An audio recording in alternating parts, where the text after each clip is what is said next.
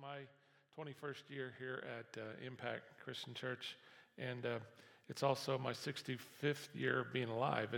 And the older I get, the more I notice about Christmas. I remember I've always, in our house growing up and as I became a man and had my own family, Christmas has always been fun. It's been a good time for us. I realize that it's not the case for some. I realize some of you have a hard time with it, but I know also that it's important to go to Christmas and think about Christmas. Some of you have a lot of engagements coming up. You've got a lot of Christmas parties, and you've got a lot of gatherings, and some of you don't maybe have any. Maybe there's nobody to be with. So I understand there's that spectrum of that. But I want to encourage you, those of you that have many, to not rue them, not to think, oh, what a bother it is that we have to go 3 or 4 or 5 or 6 different things. Because as you get older, those things kind of tend to go away. They tend to stop. And for whatever reason, traditions change. People pass. People go apart. And so I encourage you to embrace those gatherings, because as you get older, they tend to go away. Let's pray. Jesus, we love you, and we just pray right now that this next few minutes would be honoring to you. I pray for each person in this room, and for those watching today on whatever they're watching us on this morning, that you would just put a reminder in our head, in our hearts, in our spirit of what this day means that we're getting ready to celebrate. We love you and we praise your name. Amen. This will be a short lesson unless I get too fired up, and I don't know, we'll see, but I think it's going to be short. It's the color today is white. Dave and the band did White Christmas, and we're going to talk about that color white in the Color of Christmas series that we're doing. I want to read to you from Luke 2. It says this.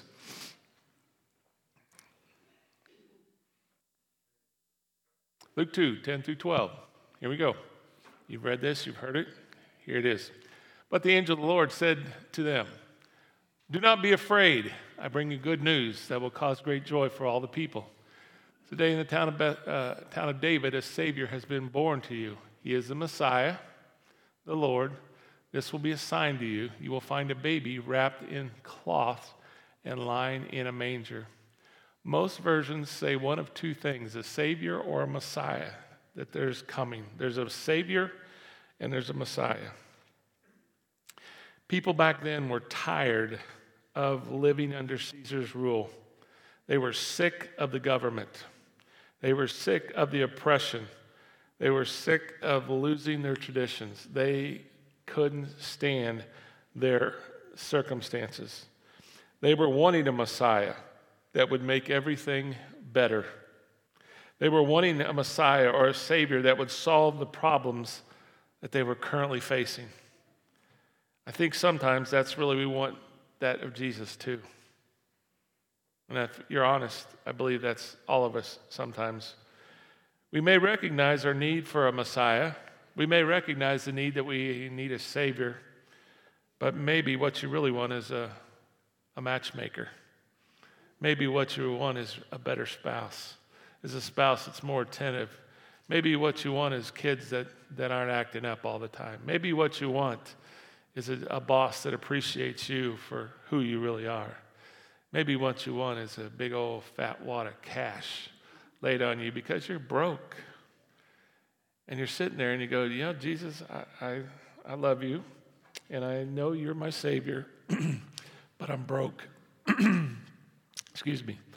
I'm broke, and I need my Savior to save me from these things.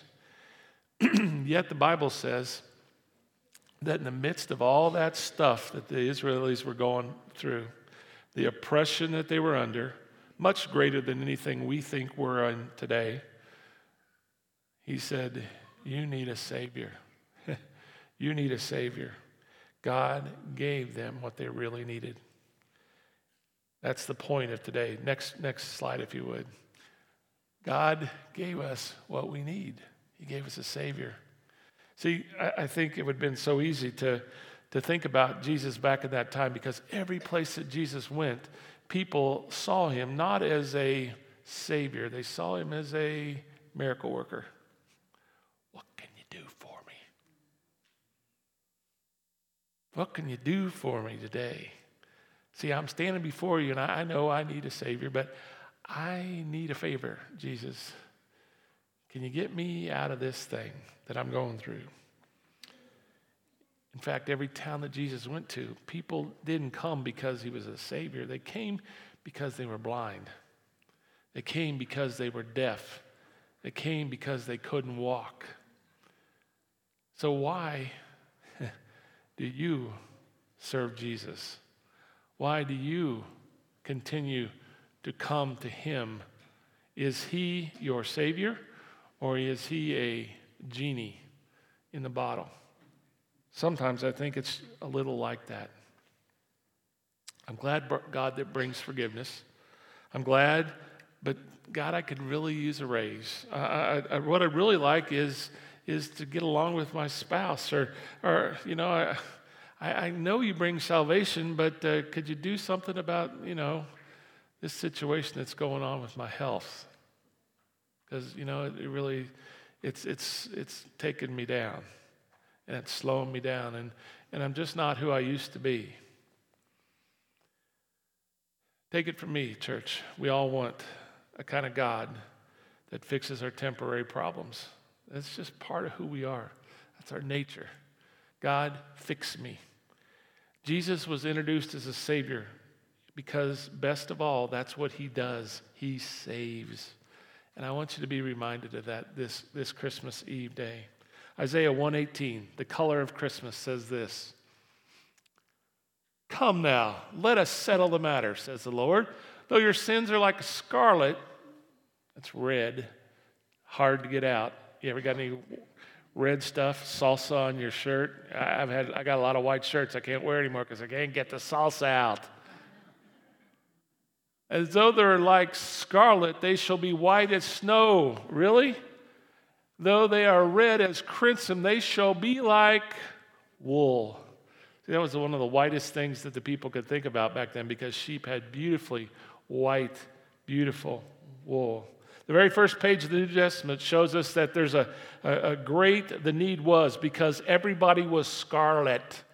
Everybody had scarlet written all over them. Everybody was stained. Matthew 1 introduces us Jesus by giving us his ancestry. For years and years, you can turn to the next one. That one. For the years and years, I came to this passage, and I was a kid, and then I grew up, and I went to college, and I'm like, what the heck? Why did they put all that business in there? I don't care. Have you ever been like that? When you read that, you ever get to that and go, well, just skip through it? You're like, what? Look at all that. This is the genealogy of Jesus. 14 different generations. What the heck? Why is that even there? And I found out, as I'm sure most of you have too, as I skipped over it, I began to wonder why I was skipping over it. And it took me on this greatest hits of all of Jesus' descendants. And he doesn't keep us from any of the details of these people that he shares there. Because if it was me writing about some of my ancestors, some of them that were racist, some of them that I would have left it out. I would have left it out. Because some of my people have skeletons in their closet, and so do some of you. So do some of you. But he puts them in there. He puts this incredible list, 14 generations, and puts it front and center for us to read. And so I want to just pull out 3 stories to remind you today about that. Just quick stories I want you to be reminded of, and then I'm going to close. We're about done. So hang with me. As you read through these names, it becomes very, very clear that the thing that we needed most was not more food, not cheaper prices, not a better political system, but was we needed a Savior. We needed a Savior. And so let's start off with the very first person that comes to in verse 2. Abraham was a great man of faith. Yes, he was. Father Abraham had many sons. Many sons had Father Abraham, and I was one of them. Remember, that guy he's the bastion of the faith. We loved Abraham. Abraham was also a liar. He lied a lot. Big E's. He lied a bunch. And he gets first mention. Abraham was a liar. Any of you have a problem with that a little bit? You told your family, this year's the year I'm going to spend more time with you. This year we're going to do this. This year we're going to really do these things together as a family. This year we're going to come together. And another year passes by. Maybe you promised your spouse you're going to take another drink. But for Abraham and for you that I just mentioned or maybe even thought about, God sent what you needed. He sent you a Savior. And then you go down the next. And then we're introduced to this next verse, his son Isaac. Abraham's son Isaac. And he's this guy that, he went up there, remember the story, he goes up to sacrifice him and he doesn't and God provides another and it's all good. And Isaac goes and Isaac lives his life and I'm not going to be like my dad, and he's just like his dad. Liar, does a little cheating on the side. All of a sudden, hey, can you turn your phones off? That would be a really good thing. If all of you can just flip those off. Those things are kind of becoming a nuisance today here. There you go. So here's the situation. So Isaac wakes up and he's looking in the mirror. I'm not going to be like Dad. And as he looks in the mirror, he's going, oh, yeah, I'm just like Dad. You ever done that? Oh, I'm not going to be like my parents. Oh, no, I'm not going to be like my parents. Now, you got good parents, I know, but there's traits in all of our parents that we wake up and we go, I'm just like Mom. I'm just like Dad. Oh, no. But Matthew puts that in there. He puts Isaac in there because he wants us to know we needed a Savior. And then I want to get one real messy story to you because there's always room for a messy story. And here's a messy story. Every one of us in this room wants to not be the way we are in some of the ways that we are. There's some things in us that we just detest. But no matter what we do, we still continue to do those things or be those things. In verse 3 of Matthew 1, we get kind of a disturbing story. And a lot of you probably heard about it, but I've got a feeling some of you haven't. The story in Genesis chapter 8 goes like this. There was a guy named Judah, and he married off his oldest son to a young lady named Tamar. Know that name, Bob? We lived in a house called Tamar together. Judah's oldest son is killed, and it falls to Judah to take care of his daughter-in-law, Tamar, to provide for her. He doesn't do it. He kicks her to the curb. I am not going to take care of you. So she goes out, and she's in trouble. Tamar is desperate. So here's what she does. She dresses like a prostitute. She disguises herself, and she stands along the side of the road where she knows her father-in-law is going to travel. Then one night, old Judah comes by. She's veiled. It's in the dark. He falls for her trap. Doesn't know who she is. But before he leaves, he doesn't have any money. So what does he do? He leaves his staff and his seal as a promise that one day he would come back and pay her for her services. Fast forward a few months. Sticky story. Word comes to Judah that his widowed daughter-in-law Tamar is pregnant. Judah's ticked. He says, bring her out here before me and let's burn her to death. That evil woman. So Tamar comes out. You know what she's carrying? The seal and the staff. Oh, didn't know that was in there. Didn't know that. See, that's a messy story. That's a messy story of somebody that was a good person, really, really messed up. Anybody here relate to that just a little bit? Well, no, I'm not that messy. Okay. Doesn't make for a great Sunday school story to tell that story to too many people. But here's the thing. There was all kinds of horrible things done on that list of those 14 generations of people. Those people were some horrible people. but they still served the purpose.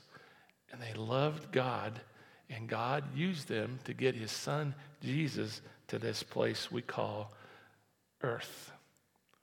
Now here's the thing. Understand this. Matthew doesn't skip over it. If you're writing a false narrative, if you're writing a word that you want people to believe, you don't include crummy people in your narrative. You don't include crummy people that are a mess in your narrative. Listen, for everyone here who has ever done anything, something that you thought you would never do, you need a Savior. And that's some of you here today. For everyone here who has made a mistake that you never thought you would make, God sent you a Savior. It's what we needed. He came to cover the stain of sin that wouldn't come out. That scarlet stain that everybody else in the world looks at and goes, oh no, he's one of those, she's one of those. Oh no. And most of all, those of you that do those things, those of us that do those things, we look at ourselves as somehow defective because we did them.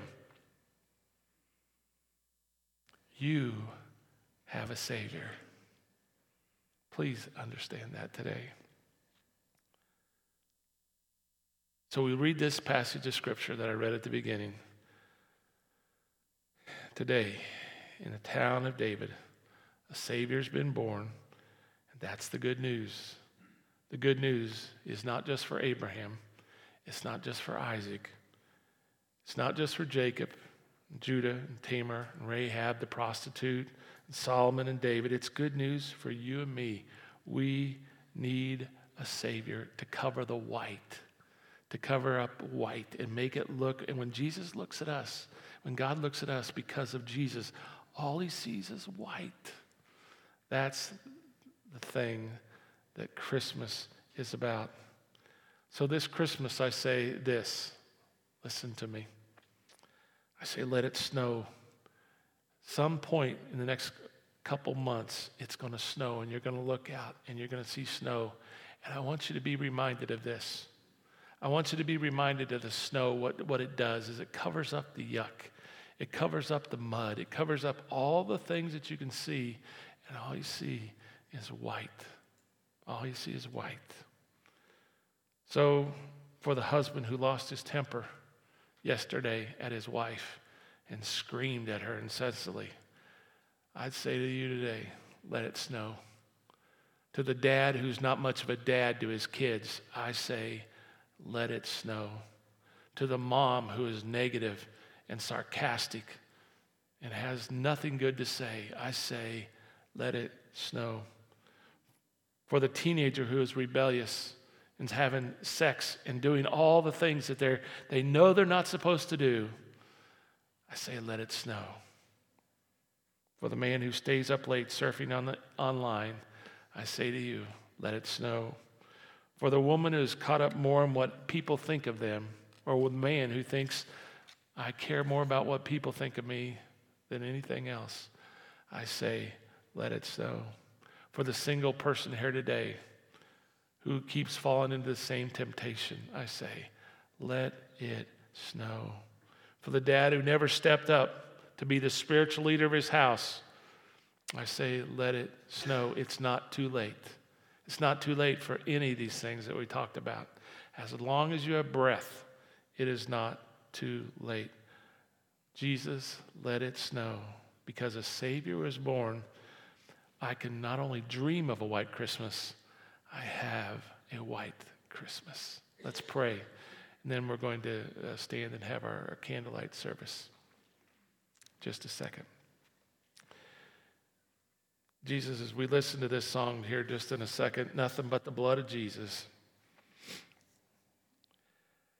I pray that you'll remind us that Christmas is not about all the things that we've been making it about these last 23 days or 24 days.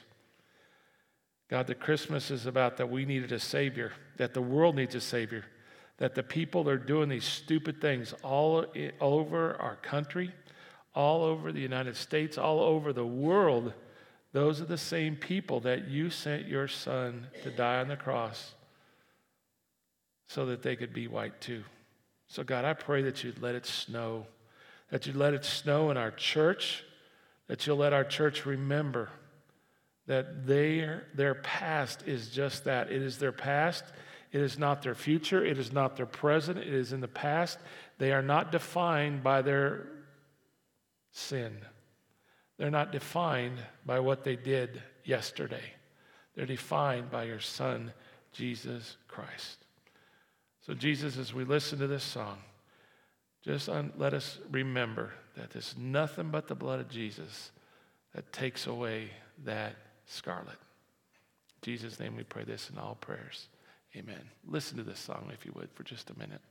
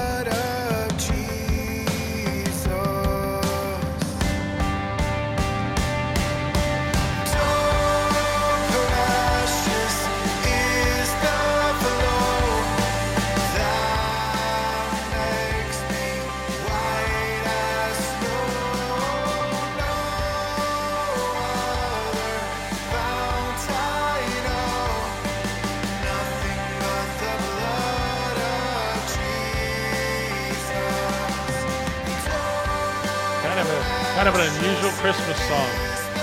An unusual Christmas song to sing. Nothing but the blood of Jesus makes us white as snow. It's so valid, so real today for us. So if you're here today and you need Jesus, you need him, please come see me after the service today. If you're here today and you have something going on in your life that you want to recommit your life, you want to start over again, don't go home the same way that you came in today. If you'll do me a favor and stand up.